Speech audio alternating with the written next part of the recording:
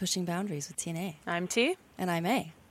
And tonight we're talking with, I'm excited about tonight.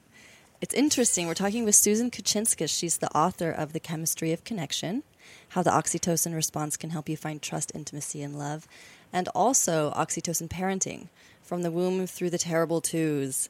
And you can find out more on her website, which is thechemistryofconnection.com, or you can check her out on Twitter at Oxytocin Connect. So we found Susan at the Sexual Health Expo in LA, and T, you saw her lecture. Yeah. And you were like tweeting up a storm with like everything that she said. It was really interesting. It's really interesting, really also validating of our sexuality in a way. Oxytocin's this pretty cool chemical hormone. Yeah, but it kind of it contains all the amino acids that are good for us, you know, and it's just fascinating. I mean, Susan will talk about it, but even I was fascinated by the way it induces birth. I mean, this is what they give women to cause the contractions to go into labor when there's, you know, when it doesn't happen naturally.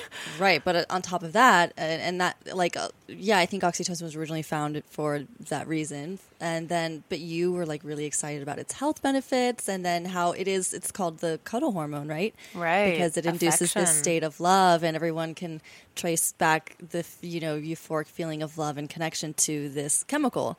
So Susan apparently has done a bunch of research in this field, and her book is really interesting, and we've got dog ears everywhere. So check out her work, and so we're going to talk with her about what oxytocin is, how it affects us, our lives, how we experience love and connection or sex, and how we can improve it or change it or manipulate that. Yeah, kind of make it work for us. Yeah, to be aware of it, right? I sort of, anytime I have one of those positive, tingly feelings, I think, whoop, oxytocin being released. There's a whole chemical. Yeah, well, and I love Susan's discussion also about early childhood and your connection with your mother and how much oxytocin is playing a role in like breastfeeding and what's being released with physical touch, right? And how that influences our development in our brains. Right. Yeah.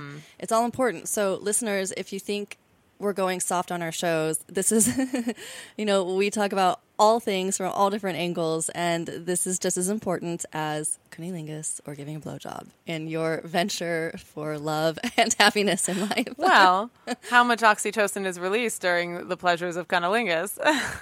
Exactly. Warm up those ladies. Get those inhibitions down. So there's fun little things that I noticed in just reading about it, which were like how, it's supposed to oxytocin brings down your level of fear and increases your level of trust, but that there are some studies that say it just increases all social emotions. And so there is a hint that it also increases envy, and then Schadenfreude, which kind of made me laugh. And wait, what? Schadenfreude, like the basically the pleasure of seeing others suffer. And then it made me think of like stand-up comedy and how I feel like stand-up comedy does a good bit of that, right? I mean, you're laughing either at the suffering of this person or mocking others, and then more oxytocin is released, and then everyone's just laughing more. I wondered. It made me a little nervous. Thought, how much pleasure am I getting out of others suffering? Well, Susan will answer all of our questions. You don't. I don't. Only occasionally. Just occasionally. All right, so let's talk to Susan, because I have questions. I don't know if I have much else to say other than a lot of opinions. Yeah, exactly. I'd love to have her chime in, share, and find out more about our own development. All right. What are our issues and why? Oxytocin! I need more. All right, Susan, are you there? Yes, I'm here. Hi, welcome. Thank you. So we love your work. We love your book. Thank you. Yeah. So first of all, I want to know, how did you get going on this? Because this isn't. So I work as a journalist, and so my job is to like dig up information, find information, make connections and stuff like that. And a few years ago, I had an assignment to write about brain scanning, and I got really interested in the brain. And somehow I stumbled onto oxytocin, and at that time there were only animal studies, but it just explained so much about my own life. It was really this aha, could this be true? And the more I looked at the research and the more human research came out, it's so true that oxytocin is kind of like the key to so many things that are confusing about being a person. And for me, as somebody who grew up having a really hard time connecting, it really explains so much about where that had come from and how it had changed. Wow. So it's a passion for you now. And I'm sorry? It's totally a passion for you now. Yes. Because it does explain so much, and it's information that I think, honestly, everybody needs to know. Right. Well, yeah, I mean, how we connect is so at the base of our, like, how we live lives and our relationships and sex and a lot of the problems and everything that we have. Can you tell us, so what does oxytocin do? Like, what is it affects us in so many different ways. Yeah. Which you talk about. That's what's really interesting. It's like a wonder drug. It's a hormone. It goes through our bloodstream, and it's responsible for regulating a lot of stuff, and it's sort of the anti-stress hormone. Mm-hmm. So cortisol, adrenaline, the fight-or-flight response, that's the stress response. Well, there's a parallel response, the common connection response, and oxytocin is a big part. Ideally, as we move through life, we got some challenges today. We got the cortisol going. Okay, now we need to relax a little, and the oxytocin comes up. And there should be kind of this natural flow between challenge and relaxation, cortisol and oxytocin. And oxytocin is important for rest. It improves healing. It makes us less sensitive to pain. It makes us less anxious. Like you said, it makes us less fearful. So it's really good for just chilling us out and making us feel better. But then it has parallel function in the brain where it functions as a brain chemical or neurochemical. It's released into the brain in times of social interaction, and it's kind of a signal to the brain as well as the body that it can kind of relax. It doesn't need to be afraid. So if you meet somebody, you're kind of assessing them, and if they seem like they're okay, your brain might release a little oxytocin. If you know this person wasn't like them, your brain might release a lot of oxytocin. If you're cuddling or with somebody you love, your brain will release a lot of oxytocin into your brain and into your bloodstream. So that's why sex, love, and connection are connected to health and well-being. Well, and I immediately think, okay, well, which one's coming first, right? When I read about oxytocin and reading your book, all these studies that have someone, inhale oxytocin and then look at pictures and they become more sympathetic and trust or more. I immediately go, okay, so am I releasing oxytocin and that's making me trust someone that I shouldn't trust? Or, and then are there times that we through life have learned behavior, right? And so then maybe you're in general releasing less overall, and is that something that you can change? I mean, I know there's a lot of questions. So that's kind of a multi-part, very big question, but yes is the answer. So let me pick it apart. So if you inhale oxytocin or your brain releases it naturally, you will become less fearful. And whether your brain is going to release oxytocin in response to, say, a stranger or somebody you're just meeting, is partly the result is a learned behavior, and that learning starts very, very early, maybe in the womb, definitely in the first 3 years of life. So it certainly is possible to trust somebody that we shouldn't trust. It happens all the time, unfortunately. Let's see, I'm picking apart that question. Right. There was another part to it. Oh, just the idea of, I guess it's sort of which comes first, and if you're being raised a certain way to maybe, say, not trust people, then you're not releasing it, then you don't have this more relaxed state of mind. I mean, I guess I'm just understanding what role it plays in our daily lives. Yeah, so I'm not sure about what you mean by what comes first, because, our emotions are based on changes in our physiological state, and then our we have a body response, and then our prefrontal cortex has a name for that. Just like stage fright, some people call it excitement because I'm going to be speaking. Some people call it fear, but it's the same feeling. So when our brains release oxytocin, it makes our bodies feel a certain way. But it is a learned response. It's kind of a habit of the brain. So it's certainly possible, in fact, I think it happens more and more, that if your mother is angry, if she's fearful, if she doesn't want to have a child, if she's not very loving herself, and this is how my mom was, then you don't learn a really healthy oxytocin response. I talk about what's supposed to happen, and what I mean by that is kind of like how we evolved in very, very ancient times, maybe before we even spoke. This is the same physiology that we're still using.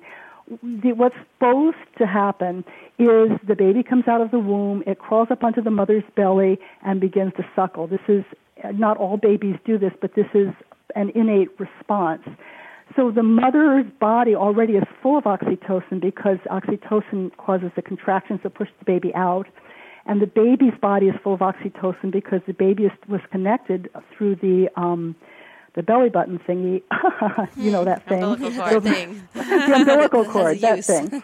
And so they're both kind of in a very physiologically oxytocin-rich environment. And the baby is nursing and the mother is feeling that. And the baby is already, his brain is being trained that connection and proximity to another person is a good thing. It's a source of food, it's a source of safety, it's a source of comfort.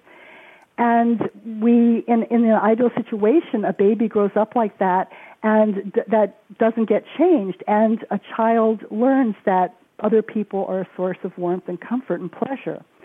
If that doesn't happen, for example, like me, if you had a medical birth where they take you away from the mother and slap you, and look at you and put drops in you and then swaddle you up, maybe you never felt that. Maybe when you got home, you didn't feel that, but maybe when you got home, your mother was very loving and nurturing, but maybe she wasn't. All this kind of influences how your brain is going to respond to social interactions of all kinds when you grow up. Right, and that's not to say that everybody who goes through that experience is going to necessarily come out like as a murderer or like completely dissociated from society. There are other ways we can learn this, and you know, you talk about brain plasticity and all that kind of stuff. I'd like to get to this stuff a little bit later. Okay. Sorry, I jumped in. No, it's okay. I got excited. But I kind of want to like talk about all like a bunch of other stuff, and then talk about how and why it's important. I mean, we can change it, and we can, like, we're not just victims to the chemicals that are running through our body. That's very important. All the time. Okay. And, but I want, like, so one, just to talk more about what how it affects our lives and why we care to talk about it. I like the phrase you use, which is that we're wired for love. And it caught me because it's kind of, I mean, it's very interesting. Even what you talk about, like what you're talking about with what should happen is that the child is born and crawls up and starts suckling, and there's all this oxytocin present, which to me is like, wow, if oxytocin is the chemical that's telling you not to be afraid, and here, the first moments of life, there's, you know, all of these chemicals, the not afraid chemical. Don't be afraid. It's okay. Everything's great. Connect, love. You know, be with people. The world is lovely. I think that's kind of profound and beautiful. Can I say, and this is maybe the more scientific perspective, but I immediately think of social cohesion, right, and societies and how we're going to be healthier as a whole if this process happens, because we need cohesion. We need people to bond and connect, for groups to live together, for groups to work together, and build things together. And to grow and to evolve and to... We can't just live on an island. So, but yeah, I mean, So can there be too much oxytocin, because there are dangers in this world? I don't know. I guess that's sort of where all those early questions were coming from for me. I immediately kind of go, well, you know, can someone become sort of this nubile, you know, flowing of oxytocin, like everything's fine in this world? And then they just get chewed up. Right. I mean, is there ever too much oxytocin? And then I think... Nah. Right. Well, can I answer that question? Because I have a really good analogy for that. Yeah. You know, some parents think that they should be kind of tough on their kids because the world's going to be tough, and they got to be tough to meet it. But think about if you were going to go on a long and arduous journey through the desert. what would you do to prepare? Would you like starve yourself and not drink a lot of water and really exhaust yourself to prepare for that hard journey? Or would you rest? Would you eat and drink as much as you possibly could so that you were very full and had more resources to meet the challenge? It's the same with love and trust and living in the world. Oxytocin is not going to make us, too trusting, too gullible. It's just going to give us the resources to meet those challenges without just falling to pieces. Right. Yeah. And what came to my mind is I was reading something in your book, and that's how I was seeing it. Was like, well, yes, if we can prime our children to have the ability to respond, to have oxytocin receptors and respond and deal with stress in a positive way where they don't get freaked out. But I don't think that means go and, I guess it's my question to you perhaps, but it doesn't mean go and keep your kid from ever experiencing any bad thing ever, and picking them up every time they cry and, every time they fall down or something That's two different questions. So should you pick up really your kid every time they cry? I think yes. Okay. I think, especially when a baby, some people think, you should let the baby cry, and certainly to some extent maybe you should, but I think in general, early on, if you do give your kid a lot of support and teach her that, you will be picked up, there is somebody there, I'm watching over you, that just makes her more resilient and stronger. It doesn't make her too sensitive. Right, but for those moments down the road when she does fall and then she's already primed for... You know what I mean? She's already learned that, everything's going to be okay, so I'm okay, as opposed to. Well, there's a lot of research that shows that people who have that attitude do tend to do better, and they have better outcomes in life. Right. Okay. Yeah. Great. It's the resilience thing, the learned happiness thing. Right. Ah. Yeah. I'm optimists, even when they're wrong, tend to be more successful and happier. Yes, right, yeah. Because they just sort of navigate. It does seem natural. You have less stress levels. I think about, I think I have lots of positivity in my life and in some ways was loved and nurtured in one part of my life. And then another part, I think not enough. And then I also see those the areas in my life where I have spiked stress, where I don't handle situations, and there's certain hot buttons, right, that make me hit the ceiling. And I immediately think, it runs a current through my life. And I've maybe over the years mitigated that behavioral pattern, but it's really hard to, completely eradicate, and it does seem tied to childhood experiences that maybe taught you that it's not okay, so you're hitting higher levels of stress, right? More cortisol, all that.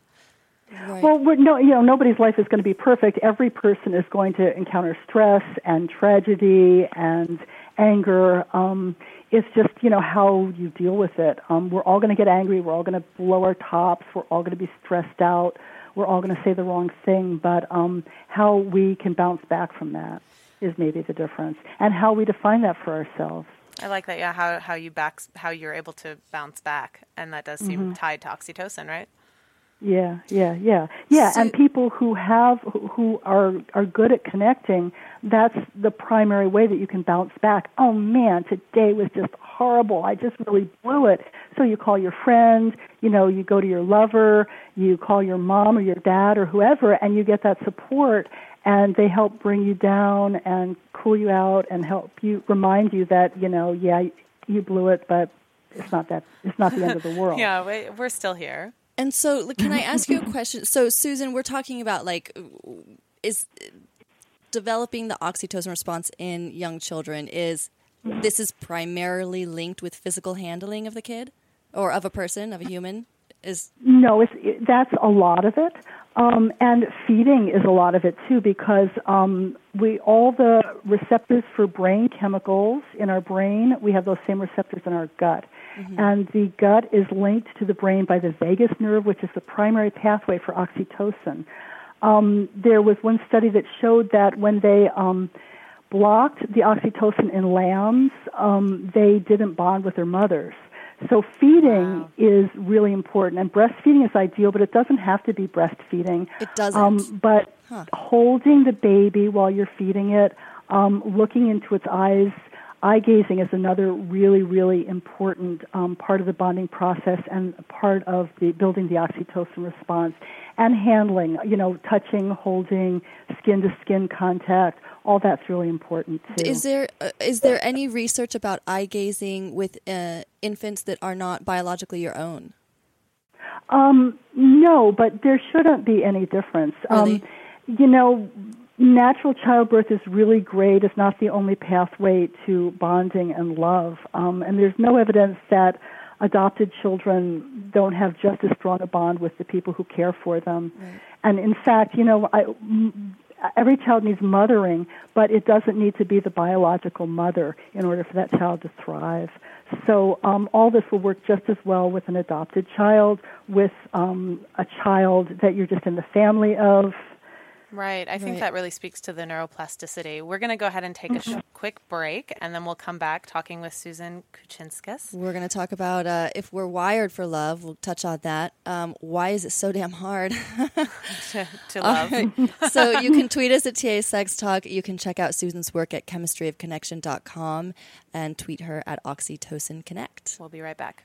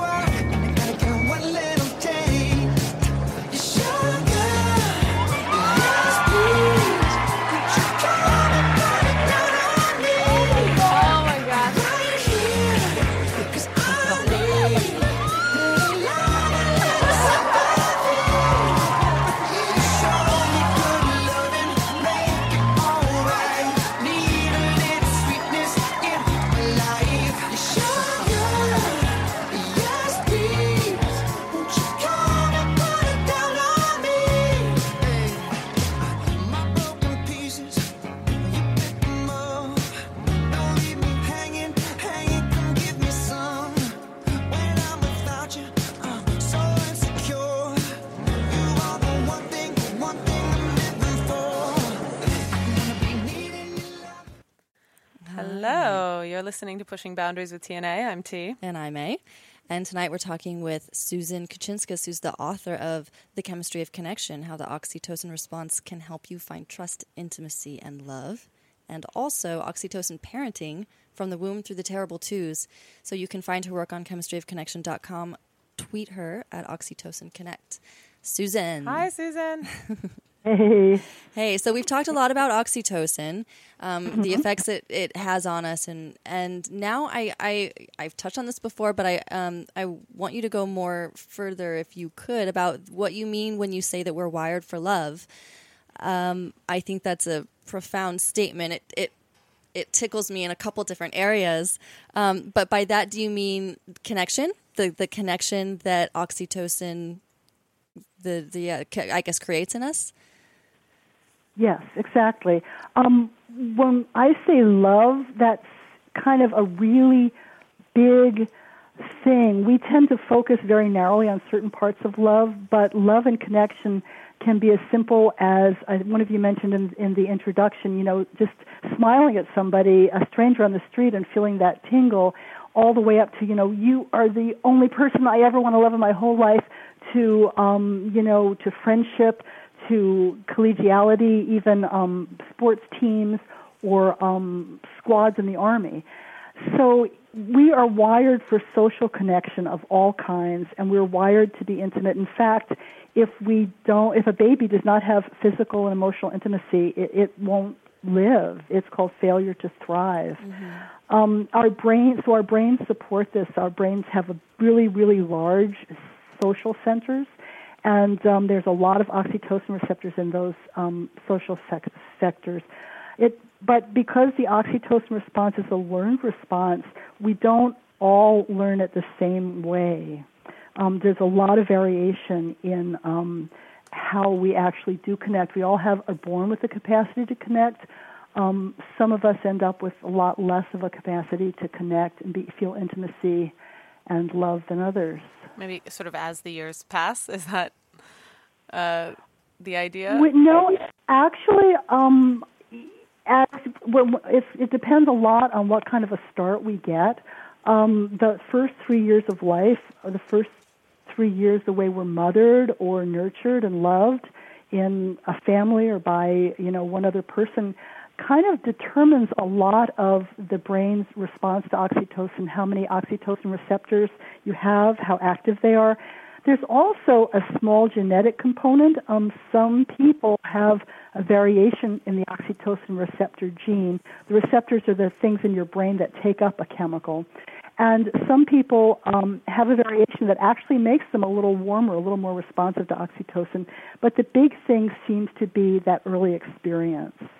And because the first 3 years of life, we're not really able to form memories yet, what happens and why we are the way we are kind of gets hidden. So what happens is we sort of learn, quote unquote, love from our mothers or the person who takes care of us, and we tend to kind of replicate that throughout our life. So there's the phenomenon where a woman will say, oh, he's just about a man who wants to date her, he's just too nice. Now, how could somebody be too nice? But in fact, if your mother was not very nice, if your mother was angry, you're not going to feel comfortable in a relationship unless there's a fair amount of anger, because that's how, quote unquote, love looks to you. That's so sad. Yeah. I know what I'm popular thing to say in this society. If your mother was, sometimes she was really affectionate, other times she was really angry, and you never knew, you are going to fall in love with people who are the same way. And because then you're like, why can't I just fall for somebody nice? I don't understand. Okay. But would you say that because it's mimicking the levels of oxytocin release? I mean, if it's directly tied to that, I'm sure there's other variables. It's a lot more complicated than that. Right. Yeah. I immediately thought, did you have something to? Well, I was just going to go into like my I was going to try to say this later, but my initial thing is, well, we're not all screwed, so we can. we can learn through Adapt. like relationships and things that happen to us in life can teach us a different way of. And maybe my enthusiasm for your book, Susan, and also your lecture or your panel discussion at the Sex Health Expo was that for myself, I feel like I developed and grew and adapted this ability to connect more. In my childhood, I had a more traumatic kind of separation from my mother, living with my father, these sorts of things, not as much physical touch. In later life, I think as a child, as a young child, I think I had more physical contact, but then there was less, and that caused more of a lot more anxiety around it. And I've really come a long way since then. That's great. But given that conversation, we're talking about kind of the quote, the mother, as in the caretaker of the child, it made me think about fathers and their roles. And kind of a funny side article that I read, I thought of, it's been a while since I read it. So it was an African village, but where the fathers will take the children sometimes during the day, and to pacify the children, they actually let them suckle on their nipples. Wow, interesting. That's so cool, isn't it? Yeah. So cool. And it immediately... but it works, I guess. Right. Well, not that they're being fed, but like a pacifier. And it immediately made me think of, in some of the reading I'd done also about oxytocin, it talks, a lot about the release with breasts and kind of that you're seeing a larger amount of it in women. But I kind of feel like there must be an oxytocin flow with men when the nipple is suckled, like this kind of thing. I was wondering if you could comment a little on oxytocin in men. Yeah. Oh, yeah, that's a great question. I'm glad you brought it up. Of course, men actually have similar levels of oxytocin as women do, because oxytocin does so many things in the body. And our physiologies are really similar. What's different about men and women is the levels of testosterone versus estrogen. And estrogen seems to enhance the bonding effects of oxytocin, whereas testosterone seems to mute them. So if you're talking about a love relationship, that can be why, after sex, the woman feels so much more bonded than a man. Oftentimes, okay, here's where we have to make the disclaimer. Individuals are different, a lot of variation. Any one man or one woman can fall anywhere on the spectrum. In general, men tend to be less responsive to the bonding effects of oxytocin, which certainly does not mean they don't bond. Men bond big time. Men also have another chemical called vasopressin, which is very similar but not identical to oxytocin. And vasopressin is more influenced by testosterone. Testosterone enhances the effects of vasopressin. And vasopressin gives a kind of a protective flavor to a man's bond. In the prairie voles, which were the monogamous rodents that they studied and where they learned a lot about oxytocin and what it does, which turns out to be pretty similar to what it does in humans, vasopressin will make the male guard the nest more. So men's bonding sometimes has kind of a different flavor than a woman's bonding, but men totally can bond. We are cooperative breeders, and men are definitely influenced by oxytocin as well as women. And another study, a series of studies actually on African men, showed that men in long-term relationships had lower levels of testosterone. And we're not talking about like greatly lower levels, we're just talking about slightly lower levels. So that could kind of indicate that they could feel more bonded because their testosterone was a little lower. Interesting. Well, you bring up, this goes to an interesting topic, which is monogamy, which, you know, was one of the first things that popped into my mind when I was reading your research. I'm like, oh, is this going to be telling me that we're all supposed to be monogamous? And I'm conflicted on this, honestly, because I read a lot of research about everything, and I'm torn. But what do you think? Okay, so there's conflicting research. Some people go, well, look at the bonobos. They have sex with everything that moves, and we're like the bonobos. But in fact, our brains, the patterns of oxytocin receptors in our brains are more like those of monogamous mammals. So one of the reasons we can't find love or we can't keep love is because we have this very narrow idea of what love between two romantic partners should be like. So we are. I believe that the research shows that we are definitely monogamous animals. However, that is social monogamy.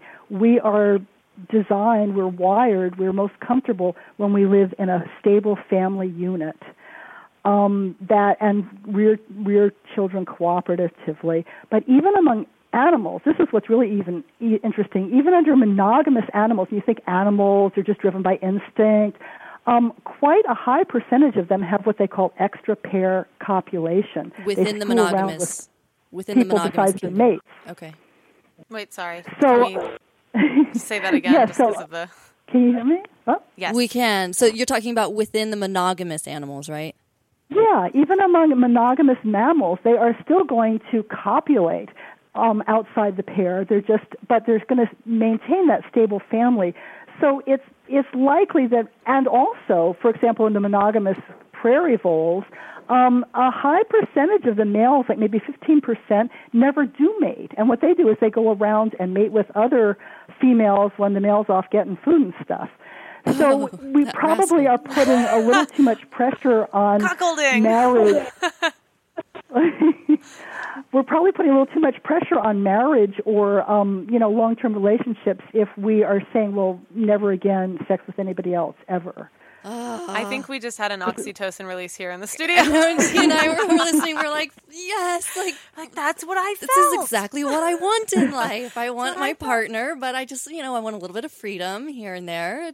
So, a freedom to explore that sexuality. Yeah, and I totally agree with you, Susan, that the problem is in the way that we perceive or understand love, and that target that we are, I feel, conditioned to go for and to want, that doesn't necessarily fit what and who we are as human beings. And I think there's a conflict there, and I think I'm wondering if that's where all these problems come in. And also, I'm sorry, can I just go on? Please. Another thing is that we conflate sexual attraction and desire with quote-unquote love. The way our biology seemed to be, again, quote-unquote designed to work is that sexual attraction at first is really massive, because if you think about in prehistoric times, it was like really dangerous to be around a stranger, right? You didn't know if they would eat you or kill you or rob you. And so there had to be something to overcome that, like fear of strangers. And so that was sexual desire. Now, sexual desire is not driven by oxytocin. It's driven by testosterone, along with norepinephrine and a couple others of the more excitatory chemicals. So then when you have sex, orgasm releases a ton of oxytocin in both men and women. And in fact, oxytocin is involved in penile erection, and it's probably involved in clitoral engorgement too, although nobody studied that. So oxytocin is in there when you're attracted to somebody, when you have sex. There's a big release of oxytocin. And then afterwards, there's this satiated period where, you're all cuddly. But nature wanted us to keep copulating so that we could get pregnant and procreate and keep the species going. So sexual desire wells up again. We want to copulate. So that goes on for a while, but typically after a couple years, those desire hormones naturally might kind of go down a little, especially if there's children, because think again in, ancient times when things were really dangerous, the couple needed to focus on rearing the child, keeping it safe, getting food, not on having sex all the time. So this was actually really adaptive for people, and we still kind of go through that. So what happens, you meet somebody, you're so hot for him or her, oh my God, it's so great, and maybe after a year or two you're like, well, I don't know. It's, the fire is gone. I must not love you anymore. But no, it's just you're in a different phase of that love. Right. I agree. I mean, that's the trend that I continue to see anyway. Oh, profound. It just makes me, run through all my relationships, like the sexual partners. But then the other thing is, what if, like me, for a lot of my life, you didn't really know how to connect beyond sex. It's really easy to, get hot and want somebody and have sex and have a hot relationship. But then when it dies down, if you haven't built that bond, then there isn't anything left, and you have to go on to another, try with somebody else. But if you are somebody who can connect and love in that more oxytocin-related way, then you're going to have a strong bond. Well, it makes sense, actually, the science behind, I guess, sex addiction or some variation of that, in that if you're getting a huge burst of oxytocin during orgasm, and if that's really the biggest source for you in your life based on how you were raised or where you come from, it makes sense that you would need it. That you would need that, and if you only were, if you only orgasm with novelty or whatnot, that you just keep running around and you're chasing the connection, but it's just being put in a different area of life. Channeling it there, yeah. Can we talk about attachment? Mm-hmm. Because I worry. Connection is beautiful and wonderful, but attachment can, I feel, have a negative effect on us. Right. That's where my mind went as well, because I think, recently I would say I had a parting of ways with a long-term partner as well, and then there's sexual exploration, but not necessarily. Anyway, but the idea, these questions coming in my head of, am I avoiding bonding or attachment because I moved into a new chapter of my life? Right. And then attachment can, I feel like there's healthy and unhealthy attachment. Yeah, right. And I know you speak to that in your book. So can you tell us your thoughts on that? So attachment happens through oxytocin. We have sex with somebody, or we cuddle with somebody, or we laugh with somebody, and it feels good. And oxytocin makes a little notch in our brain. This person, source of pleasure, want to do that again. So when we see that person again, we feel a little oxytocin rush. If we have a good time with that person again, it further kind of imprints that person in our minds. We become attached to them. It's not a bad thing. It's certainly possible that when we lose somebody we're attached to, and it's rather inevitable that we will one way or another, it is painful. It's part of life. But that feeling that we call attachment is just a longer-term connection, and it's a really good thing. Now, there are when we talk different forms of attachment, in child psychology, they talk about 3 forms of styles of attachment. And they're talking about the mother-baby bond specifically, but this style of attachment does carry on throughout our lives. There's the firmly attached, when you just feel really solid and connected and safe with your mom or whoever. There's the anxious form when sometimes your mother is there for you and sometimes she's not and you never know. And there's the third kind, which my mind is blanking, but you guys read my book before I did. The anxious. She said anxious. Oh, sorry, avoidance. Avoidance. So that's kind of how I was. Avoidant attachment, it's just too painful. You just don't want to, either your mother is not there and she's never there for you, and you just give up and say, I'm not even going to try because it hurts too much to be rejected, or she's there sometimes, but then sometimes she's angry and you just go, it hurts too much. I'm just not going to connect. I'm not going to let anybody in because it hurts too much. And we carry those styles of relating throughout our lives. So the healthy form of attachment is people are generally good. Okay, maybe that went wrong or that person rejected me, but in general, people are good and they will like me. And that's the healthy style of attachment. I mean, you could call these oxytocin styles as well. In the avoidant type, if you feel that oxytocin, you kind of shut down and go, I don't want to feel that. Danger. The right. Anxious because style, it might be taken away from you. Yeah. We're going to take a mini break, and I'm super interested in this, so we'll come back with it. We have to break? Okay. We do, don't we? Let's break. Yes, we're taking a mini break, and we're going to come back right on this topic because it's fascinating. We're talking with Susan Kuchinskas, and tweet us at TA Sex Talk. You're listening to Pushing Boundaries with TNA. You're the fear, I don't care, 'cause I've never been so high. Follow me through the dark, let me take you past the satellites. You can see the world you brought to life, So love me like you do, love me like you do. Love me like you do, love me like you do. Touch me like you do, touch me like you do.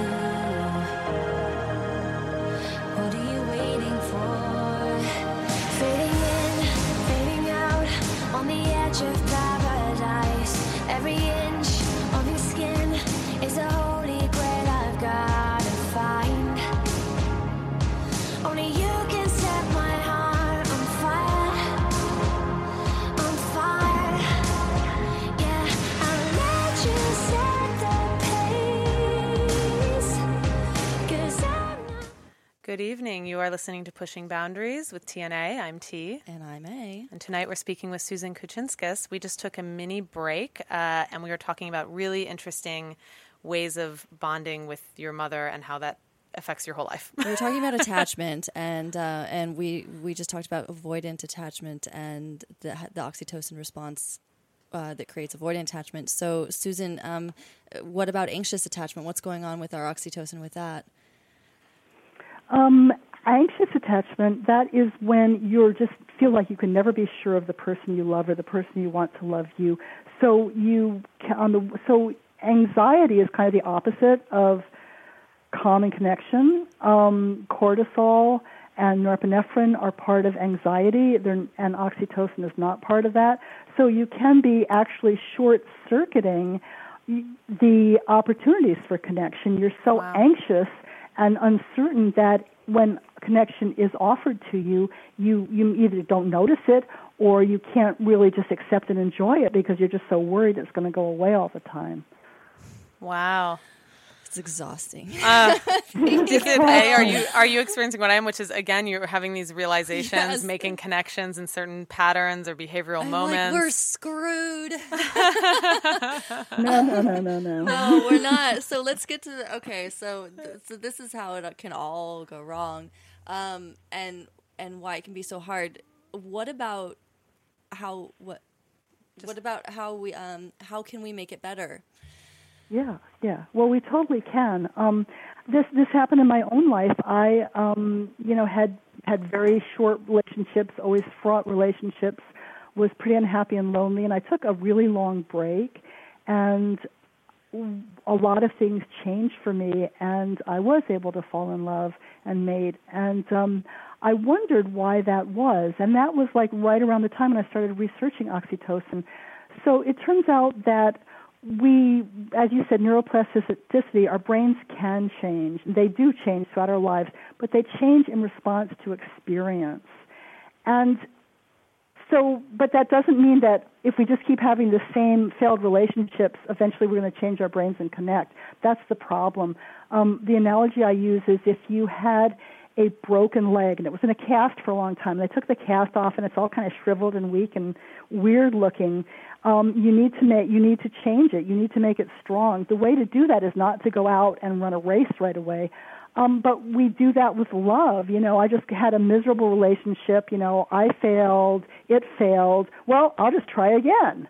That's not going to work. We need to kind of take a step back or quite a few steps back and practice connection at the level where we can handle it. So what we need to do is we need to build an experience of safe, pleasurable connection.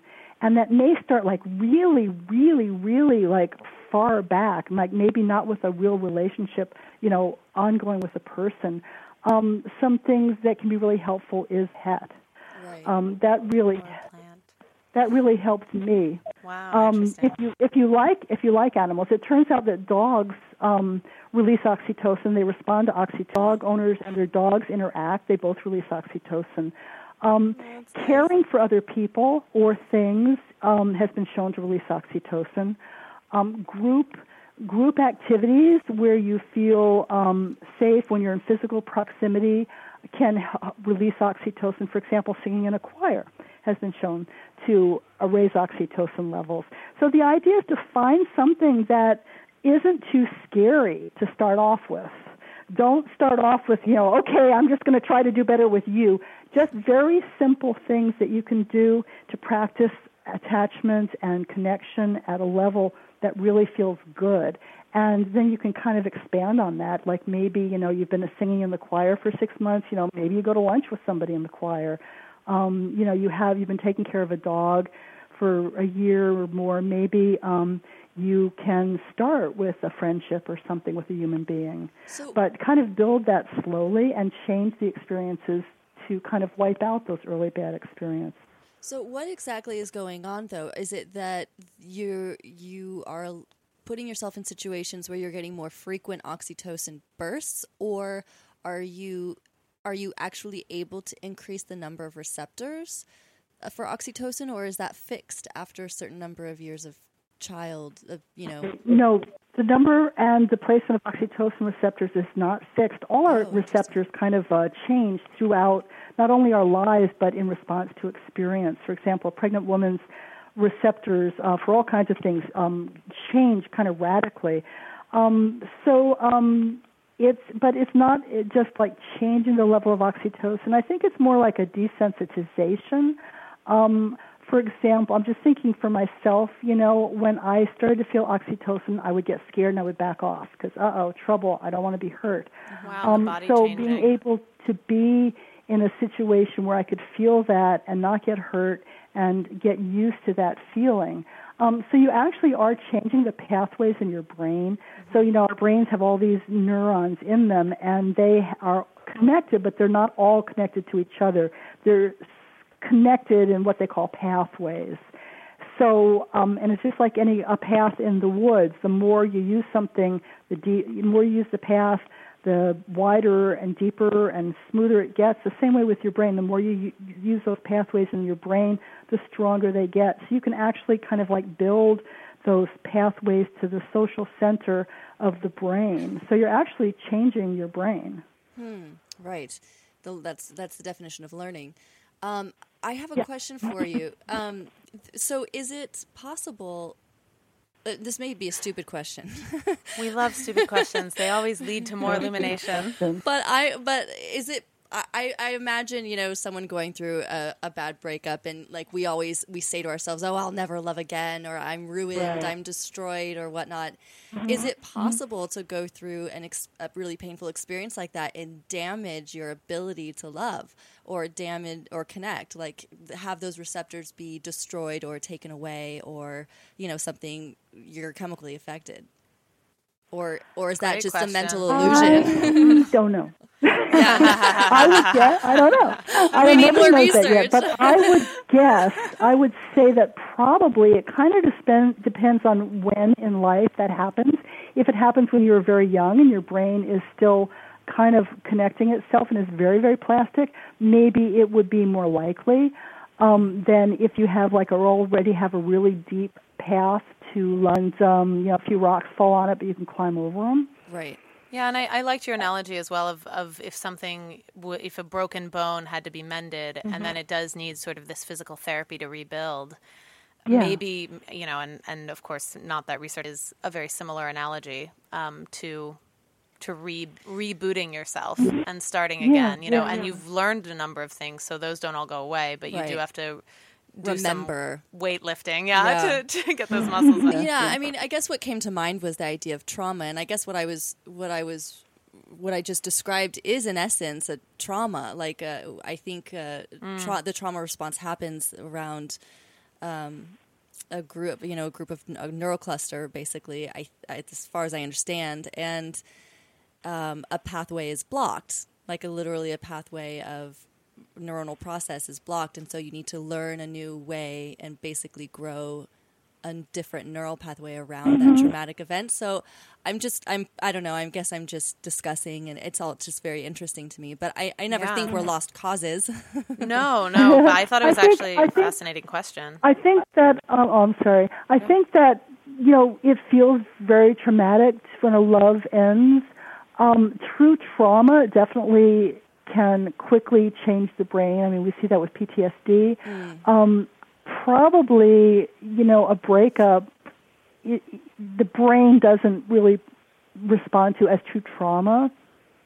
Right, there's two different things. They're totally traumatic. And they might also, they affect the brain differently, different sections of the brain. I mean, I have read that that breakups can cause a strong amount of depression, that kind of thing. And I think we're talking a little bit about, and maybe it's more better defined in what we're talking about now, which is less releasing of oxytocin, so then it feels like a depression or something. Right. I'm not sure, but I kind of wanted to come back to that idea of just the ubiquity of oxytocin and how much it's influencing everything in our body. I mean, from milk release in breastfeeding to well, actually, it's vasopressin that maybe deals with urination, or oxytocin. I mean, it's contractions, right? I mean, contracting and releasing certain muscles and allowing different flows. Yeah, and your stress and... so I feel like outside of love, it's affecting many more things. Yeah, right. Everything. I mean, we're talking about it like that, but as you said earlier, Susan, just the social engagement, social connections. Well, yeah, you're right, T. And it's kind of like, I think it shows you the importance of connection. It's like, if we're wired to connect and love, and we develop and have a healthy connection mechanism going on in us, then look at all of the areas that in our life that it can affect positively or negatively, including our health. I think it's fascinating. You mentioned something in your book about girls. You touch sensitive in an oversexed world. And I think that's really fascinating. It's something I wanted to touch on because T and I are sort of passionate about the young ones and getting at them early so that they don't have as many hurdles to jump through as we did. So, and I also agree, we are in a very oversexed world where, there's stimulation and pressure to be sexual earlier. But oversexed... Is that a good thing? Sorry, I want to articulate oversexed in media, which brings up, we did a show about do communists have better sex, and it was a very funny thing about Eastern Germany versus Western when the Berlin Wall came down. And but yes, our consumption of how sex in a anyway, yes. Formative sex. I mean, girls are given and boys are given very little information about what sexual pleasure is, how to pleasure themselves, how to ask for pleasure, how to expect actual true sexual pleasure, the physiological pleasure, and then they're given a lot of visual information about how sex should look, how sexy women should act. That has nothing to do with the sensation in your body. Right. I mean, really, if you look at it, the way we're taught, when we're young is, we do live in a very individualistic society, and we're taught to be our own unit, and touch isn't really okay. You know, I mean, even hugs. We're not a very huggy. I'll say I feel I come from a Latin American background, and actually one side, my mother is Latin American, my father is American, and I definitely with the two families see an extreme difference. And I notice even with friends, things like staying in someone's home, these ideas of a parent visits, they stay in a hotel, very very different, and it seems to be a very American way, and there is much more affection in the Latin American side. Physical of the family, physical, on all fronts. Interesting. Yeah, and did we answer? Wait, I think Susan was still talking about young women. No, did you? I feel like I jumped in about the consumption of sex and the way it's portrayed in media, and then we moved away from this tagline about touch sensitive in an oversexed world. Go ahead. Exactly. We crave touch, and as we reach puberty, we crave sexual touch as well, and we get these double messages: no, don't do it. But you should twerk and you should wiggle around and you should show your cleavage and show your butt. But girls they're kind of in this double bind because they want and crave gentle, loving, sexual touch, and there's no information about how to get that. Right. Yeah, and that's the frustrating part is as I'm seeing this double message. And I don't know, what can we do about that? Just teach our kids. Read Susan's book. well, it comes back to the family, I think. If a girl gets a lot of, and a boy too gets a lot of loving, safe touch, she will understand how that feels, and she will between somebody touching her because he cares about her and wants to pleasure her versus somebody touching her because he wants to get himself off. I think so that can provide kind of like a good baseline of what we're looking for. Right. Yeah, nicely said. I totally agree with that. Well, this has been extremely enlightening. Oh, you know what? I wanted to touch on one just earlier in the conversation. You mentioned vasopressin in men. To clarify, it is a hormone also found in women, correct? Right. Right. Absolutely, yeah. We all have the same stuff in there. There's actually very little differences, but vasopressin seems to be more connected to male bonding than it is for women. And a little bit, maybe I'm getting too liberal with my analogies, but I did find it interesting that vasopressin does deal with retention of water, blood vessel constriction, this kind of thing. And then I also read contractibility, that it deals with contractibility that facilitates like sperm and egg transport. So this detail made me think of the way you were talking about vasopressin in men, Susan.